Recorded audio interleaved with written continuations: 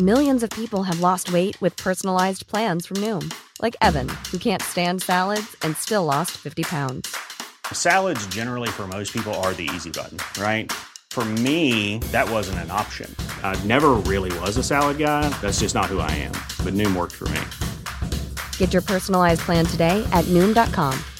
Real Noom user compensated to provide their story. In 4 weeks, the typical Noom user can expect to lose 1 to 2 pounds per week. Individual results may vary.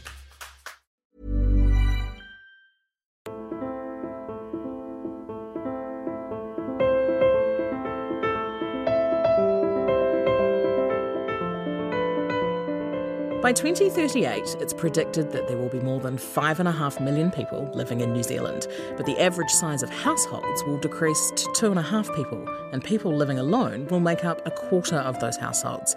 This country has always had a diverse idea of what makes up a family, so how's that going to look in the future?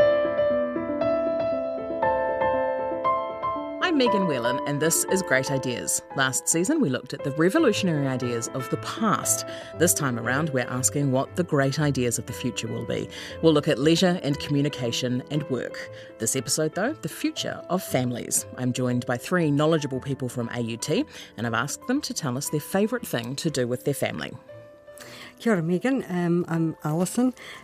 Favourite thing to do is for my husband and my daughter Rachel, who's 7, and we all go out to visit ponies out in Henderson, where she's been going since she was 3. She decided she wanted to see. So we go out there, we pat them, we ride them, and it's just lovely, really relaxing, really fantastic time. And just so the listeners know, you're Alison Cleland. Yep. And you are...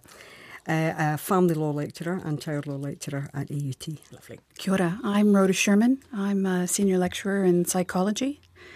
I'm here on my own. I moved here 20 years ago. But thinking back, probably a favorite thing to do with my family was play Chapman Rummy. Chapman being my brother-in-law's family and a rather unique form of rummy. Around the table on a dark and cold Alaskan night, in the middle of winter with the sound of a crackling fireplace in the background. Talofa Megan. My name is Elshadan Tautolo. I'm a Senior Research Fellow and Director of the Centre for Pacific Health at AUT. And one of the things that I really enjoy doing with my family is taking our 2 children's Pacifica group at school because they really enjoy cultural dancing and those kinds of things, and I know that they really enjoy sharing that with the other kids at school as well. So yeah, that's what I really like doing. Excellent. All right, Rhoda, I'm going to start with you. The idea of a family, a very Western idea of the family, is 2 parents, a couple of kids, probably a dog, all living in the same household. Is that feels like maybe it's a relatively modern idea of what a family is? If we think about the history of people, if we go back hundreds of years, yeah, I'm sure it is a modern notion of the family. I think that, but whether modern or old, whether nuclear or very large and encompassing multiple generations, I think what's important isn't its makeup as much as its purpose and its role. And I think the role of families, for the most part, hasn't changed much. It's about growing the subsequent generations and what that looks like, how many are in the family, who that is. That's the part that differs historically, culturally. Do you think that's true? I don't know, because sounds like talking about the growing, the next generation. I don't know if it's, because I'd say that probably the modern notion is that narrow nuclear family, or all the individuals in that nuclear family, whereas what's been around forever, and we're a social animal, aren't we, has been everybody getting together. But I'm not sure that the main purpose, I think the law thought the main purpose was breeding, basically, which is why it all had this notion about marriage and all these things, which I'm sure we'll get into later. But probably the idea about support for all different generations, not just the... And I don't mean just support. Up, I mean the family, the unit of family. It's predicated on the birth of children, the breeding, the bringing in the next generation, and then there may be multiple generations within the family. But if we stop having children, families will die out. which is why I think then it's about always at some level the subsequent children coming in the family, but the makeup and what it looks like and how many, that will be very historically and culturally predicated. I think from a Pacific perspective, there's notions around this sort of singular nuclear unit, but I mean, being from a collective kind of culture, I think we're having multiple groups within a family or generations, contributing to raising kids and things like that is something really common and that we've, always kind of had. So in the future, we're going to have more single-person households, more households of fewer people, but also, especially here in Auckland, more multi-family households as the housing prices and population pressures have, and also cultural pressures. Multi-person households are common in a lot of the cultures that are represented in this country. Is there a point at which we're going to have to say, actually, this is, we need to widen our definition of what a family is? Well, the law is definitely going to have to. The law it's always 10 years behind the plot in any event. If you're only interested in individual rights like the parent and the child, and you recognise only that, then you knock out all these other people. It's no surprise that public are very sceptical of the family courts, and they don't think the family courts have done a great job because they don't recognise people. You have to get special standing. If you want to get the court to say something about your mokopuna, that's ridiculous. Yeah. And I think that's one of the dangers too, is because, when you get into that defining thing in terms of who's contributing, if you're only looking at, for example, the people who economically contribute to, supporting this child, there could be 5 or 6 other individuals within the household and family that are doing various other things which are, equally as important or maybe more important. I think also the image of, you were describing, Alison, of the two-parent and the child, it's a very heteronormative image as well. And right away, that has to change because we have same-sex parents. We have different multiple generations where it might be grandparent-headed. We have people who are not even biologically related. And in fact, I think that the fundamental shift that's going to happen with families in the future is an increase in the separation of genetic, gestational, and social parenting.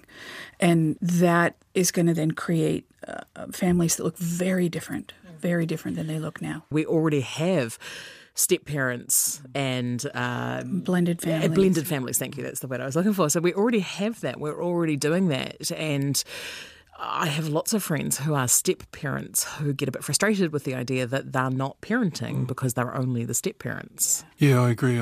I am one of those people who's a step-parent. I married my wife and she already had a young daughter, and we've got 2 kids now since then. But yeah, you're right, there's a lot of issues there in terms of what kind of say you have in terms of what's happening, even though, with our daughter, we're raising her, I'm raising her, contact with her date every day, all of that kind of stuff, and also with her siblings as well. I mentioned IVF, and that adds a sort of extra layer of complication. Alison said the idea of, you could tell who the mother was because she was the one who gave birth, but that's not even true anymore. Yeah. No, it's not. And again, as far as the law is concerned, it likes to keep it simple, which is one of the reasons why it's not that keen on having more than 2 genders for a start that are recognised legally. But it recognises the person who gives birth as the mother. We have a long tradition of excluding the non-legal parent. In New Zealand and in other countries, as more countries pass legislation allowing same-sex marriage, that's so important because that marriage, that particular legal contract is the gateway to family. It's the gateway to family for many, because you have to have that license in order to, in New Zealand, to adopt as a couple. You have to be married. Otherwise, it's a single person adoption, and you have a parent who's excluded, who's invisible. And there's a fairly robust body of research that talks about this invisibility of a parent, and it undermines all aspects of family engagement, the socio-emotional aspects, and to have this parent who's not legitimized outside. But doesn't of the even family. it doesn't even reflect the child's reality. No, And not at all. the child's Not at all. right, even if you're talking about a child's right to identity or no, Yep. but the reality of who's around them and who's actually bringing them up and who's important to them. Yep. Yeah. And so there's this tension between outside the family and who's legally allowed to make decisions if there's an emergency and the child's in hospital, but it's the non-legal parent. But as a psychologist, my issue is the psychological and emotional toll that puts on the couple and on the family when you have a member, systematically, institutionally ignored and made invisible. Because especially when you get into a situation where there is, say, say it's a lesbian couple, so you have the two women who are involved, you obviously had to have a sperm donor, so one partner already feels like they haven't contributed, that they're not a physical part of that child or whatever. And then if you have a situation where they are legally not recognised, you can totally see how that would absolutely take a toll on your brain to think, well, I love this child, I'm parenting this child, I have a relationship with this child, but no one actually recognises me as this child's and the family. other parent is getting all the reinforcement, even if the non-recognized parent might even be doing a greater share of the caretaking. So it creates tension. It sets the family up for a lot of challenges that it shouldn't have to have, simply because one parent is legally recognized and the other isn't. And when it's a lesbian couple, it's very obvious, whether one came out of the womb of one or the other. We see with gay men the mixing of sperm so that there's an uncertainty. But the certainty is there with the women because it's come out of her body and she can't contribute to it if it isn't coming out of her egg. And so, Psychologically, what about the children in these situations? Because I suppose my limited knowledge, which is really limited in terms of child psychology, is that the children are very adaptable if they're given key messages. Absolutely. And children don't care. They don't have any sense of legal parentage. It's about who's there for them, who meets their needs, their physical needs, their emotional needs, their social needs. And Megan, in terms of, your view of what a family is, that's why I come back to that point of it's about the children, because children will see the family through a lens that's so different than the law sees it. And there's often a real disjoint in terms of a family is whoever the people are that are growing these children and caring for these children. We occasionally hear a lot about depending on who you listen to, the decline of the family because of things like marriage equality and same-sex couples being able to marry. Is there any evidence that that's true? No. I think what people are thinking about is that nuclear, Christian, heterosexual-headed biological family. That's on the decline, but that's been on the decline for a long time because of the step and blended families that we've been seeing. Now we just have new categories that are coming in, but the phenomenal increase in infertility around the world means that, for a long time people have been looking for alternate ways to form families.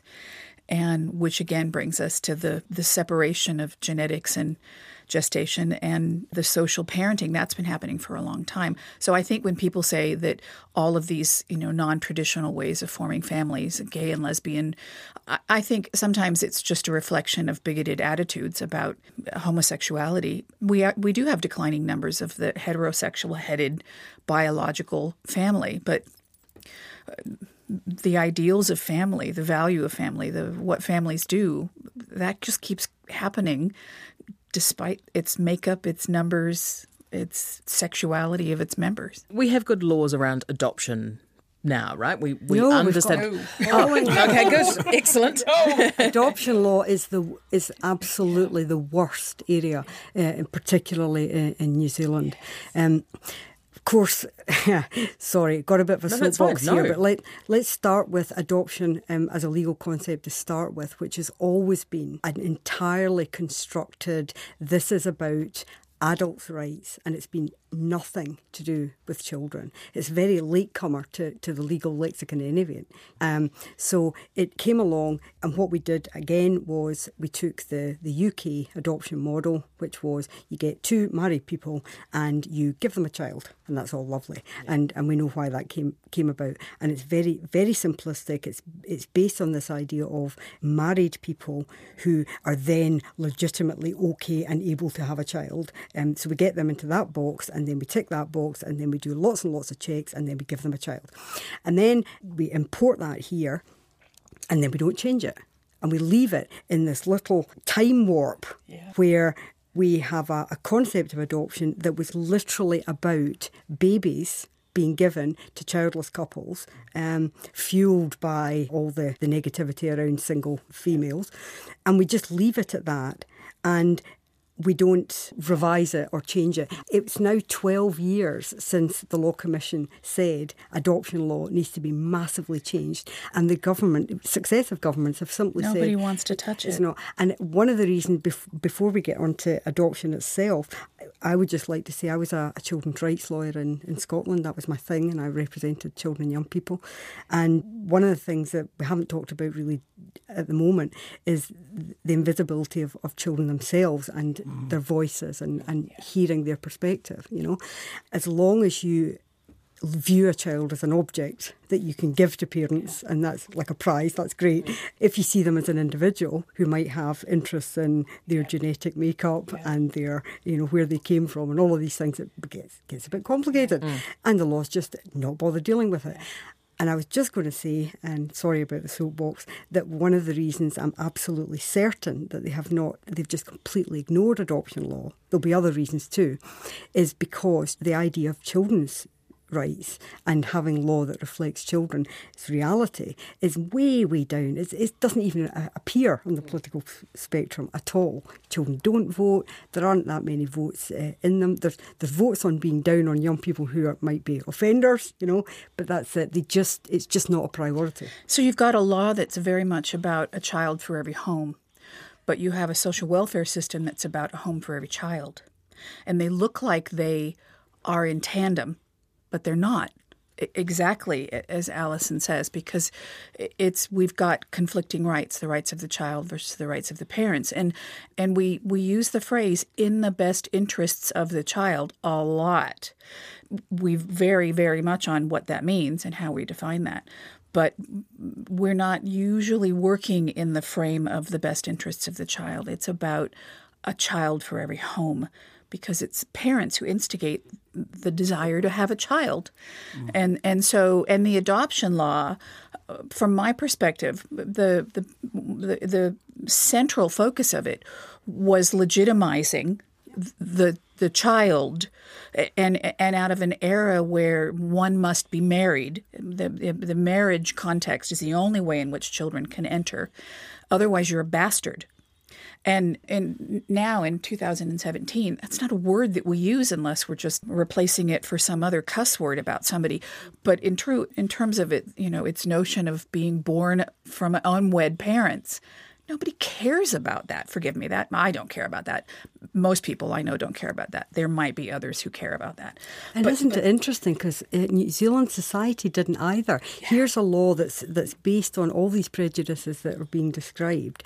But New Zealand legitimised children born out of wedlock quicker than any other Western country and any other common law country. We never had a bias against unmarried people in terms of recognising de facto couples. Yeah. You know, it took us a while to get same-sex marriage, but nonetheless we had civil unions and we had de facto relationships recognised. There was never the same kind of heated debate around, oh, well, you know, if you give de facto couples and married couples the same, then you're somehow undermining marriage and society will crumble. All of these things that were discussed in But yet it's still embedded in the adoption law, you know, from 1955. So it hasn't been changed since 1955? No. So it predates every law that's changed around marriages and around relationships, and every bit of scientific technology that's enabling people to have families in non-traditional And even just our There's social, parts. our social, and we don't hold any of the biases around single parenting about, a woman being able to, well, no, what I mean in terms of in the 50s, a woman gets pregnant out of wedlock and it ruins families. It doesn't ruin families today. And in fact, a lot of people, it's a lifestyle choice to stay unmarried and to have a child. So in that sense, we don't have the societal lens that pushed so many young unwed mothers to have to relinquish their children. The historical sense of that is largely responsible for why New Zealand is such a prolific country of adopter, or a country with such prolific history of adoption. We were placing almost 7% of our children for adoption in the late 60s and early 70s, a number that none of the other Western countries have reached. So we have a long history of adoption practice, but yet we have such antiquated adoption laws. And I think part of it is also we have laws that have come along, as you say, since, that have rectified some of the problems. And I've often wondered if that's why the adoption law just gets left, because they're finding ways around it. We've just had the Human Rights Commission had a successful decision with the Human Rights Tribunal, which said basically the adoption law breaches all the human rights legislation, etc. That's what you'd expect, right? And so you think, well, surely now they must change it. But there's a really serious issue around whether or not adoption as a concept is a useful one and an appropriate one to use in a context where we have Māori particularly, for whom the whakapapa and the genealogy is absolutely crucial. And this idea... But that's only about how adoption is defined, because adoption doesn't have to be closed. But do you not think it's more fundamental than that? Because the idea, Māori society has whāngai, right? Right. So the idea you would be looking after somebody. Now, but you're taking a child from one family and placing it in another, which is not unlike adoption. It's just that adoption from a Western definition is about removing a child and keeping the illusion of as if born to, and that's what severs them from their whakapapa. If we don't have to maintain that illusion of as if born to, and we perceive it in an open context, which Child, Youth and Family has practiced since the 80s, then adoption, the definition of adoption, isn't the problem. Well, yeah, but the thing is, though, if you say that Child, Youth and Families practiced it in the 80s, that's true in that they haven't used a closed model adoption, but they're still placing Māori children in white families, in Pākehā families, because, Māori... Are they? My understanding is they don't. They stopped that decades ago. Well, but the thing is, if you're talking about those who are available to look after children, and the huge numbers of Māori children who are in care, right? We don't have a whole lot of Māori whānau who are able to do But if they legalised whāngai, that would solve that. But whāngai is not a legally recognised mechanism for looking after children. And that in this country is ludicrous. And this might not be a popular opinion, but I emigrated here 20 years ago because of my interest in adoption, because of my keen desire to do research and advance the field through research, because New Zealand had some of the most progressive adoption practices in the world. Now, our adoption law is as old as they come, but we still have good practices that deal with making sure children have access to their whakapapa and openness, available to have contact with birth family. And for adult adoptees, for instance, with the passage of the Adult Adoption Information Act in the 80s, where an adopted person, when they reach maturity, they can petition for access to their records. Just to give you a context, there are only 10 states in the U.S. that give you similar rights, which means that there are 40 states where right now, in 2017, an adopted person of any age has no legal right to their birth records. That, to me, is phenomenally ludicrous. And New Zealand worked that out back in the 80s, how important that was. So I think in some ways we have some very progressive practices around adoption foster care, even our Human Assisted Reproductive Technology Act addresses a lot of these really important issues. But our adoption law, that's the.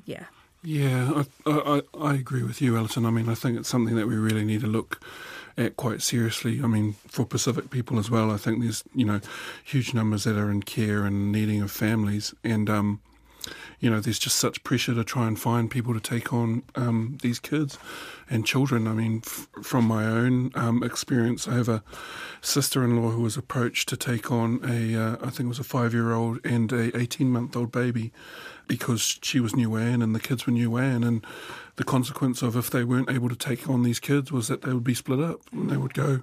And especially Niuean. I mean, the population of Niue is 1,400. Yeah, so there's huge issues there trying to find appropriate families. Think, my worry would be as well. I mean, we couldn't be very critical of adoption or whatever, but it kind of misses the point in relation to if we've got a large number of children, largely who are Māori and Pacifica, although not only, who are, they might have a progressive, I mean, I bow to your knowledge on that one in terms of the progressive practices, okay?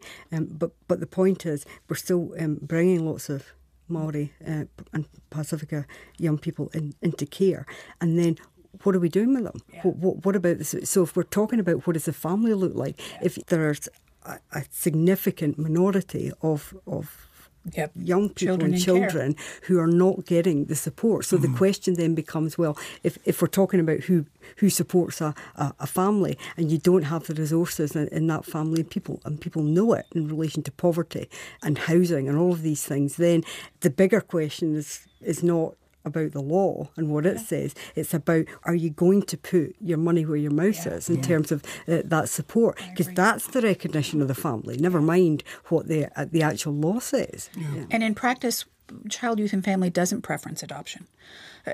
For all of our discussion of adoption and adoption law, my sense is it's going the way of the dinosaur, to be perfectly honest. That said, though, if the future is families that don't look like the traditional heterosexual family, don't you need a recognition? So if you've got same-sex couples either adopting or using assisted reproductive technology, if you've got single people doing those things, if you've got multi-generational families in a house, if you've got whāngai adoption, if you've got all of these things, don't you need at some point a framework to recognise all of those things in a way to make it so that we can look after families? I think that's the ideal, but I can't see that happening.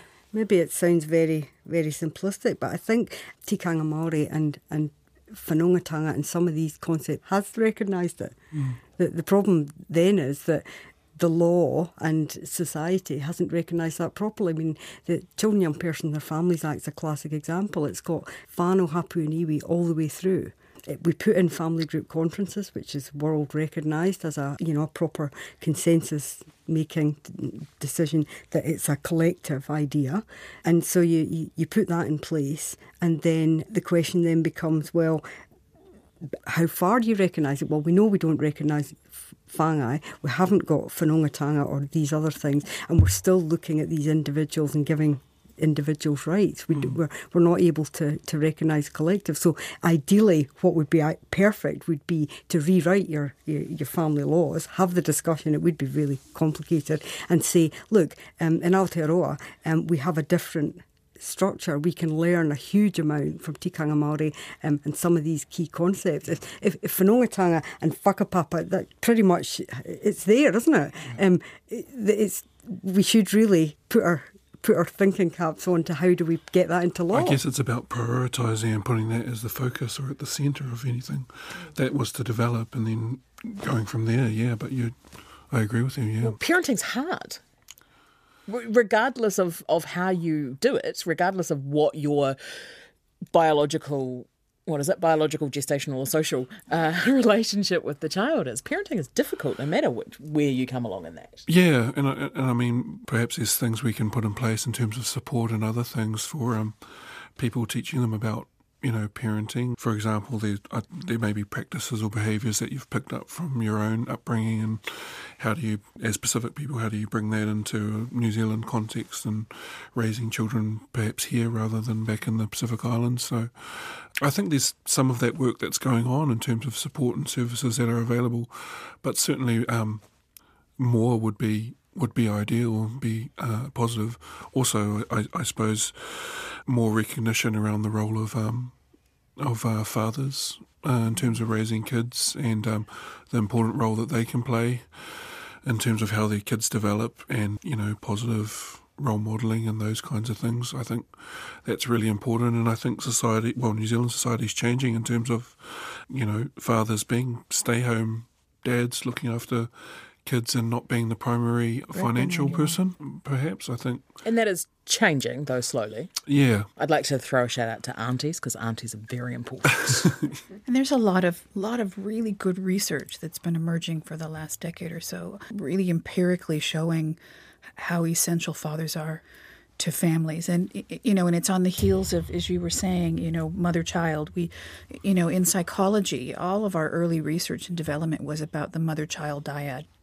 And fathers, were hardly acknowledged. And in adoption, in often it's a birth mother who might relinquish, and often questions of who's the father and where is he and his rights. And fathers are so maligned when it comes to family studies, and yet we know they're so important for the children. And the system at the other end, in terms of youth justice, is recognising the central importance of the role model, the male role model for our young people who are going through the youth justice system. If we're going to, we actually do a very good job in Aotearoa of diverting a very large number of young people from the criminal path. But for those young people for whom it's difficult, undoubtedly, who've come through the child, youth and family system, child protection, all the rest of it, they need those mentors and models, and they're trying to... Those fathers involved and father figures, and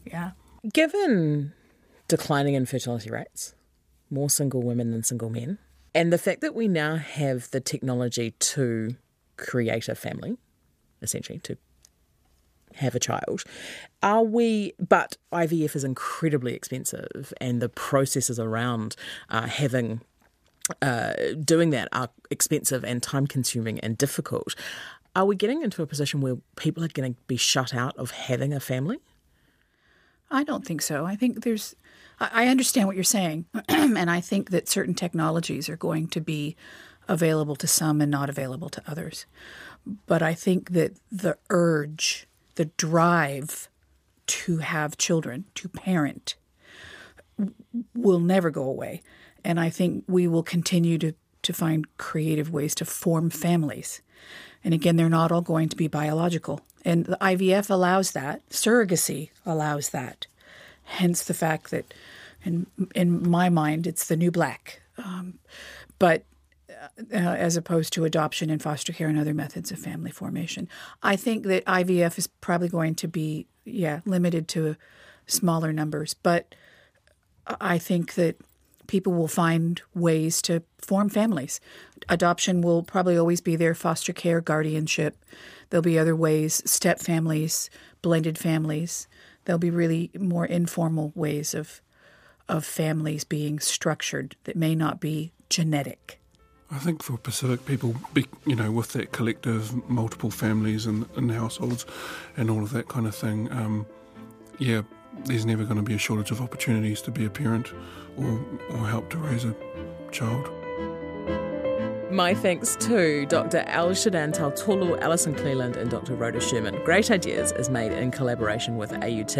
Our sound engineer was Rangi Parwick and our executive producer is Tim Watkin. I'm Megan Whelan. You can find more great RNZ podcasts at rnz.co.nz on iTunes or Spotify or wherever you get your favourite podcasts.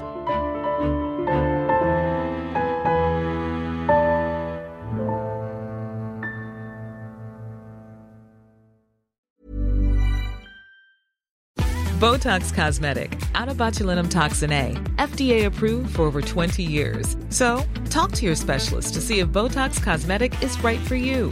For full prescribing information, including boxed warning, visit BotoxCosmetic.com or call 877-351-0300. Remember to ask for Botox Cosmetic by name. To see for yourself and learn more, visit BotoxCosmetic.com. That's BotoxCosmetic.com.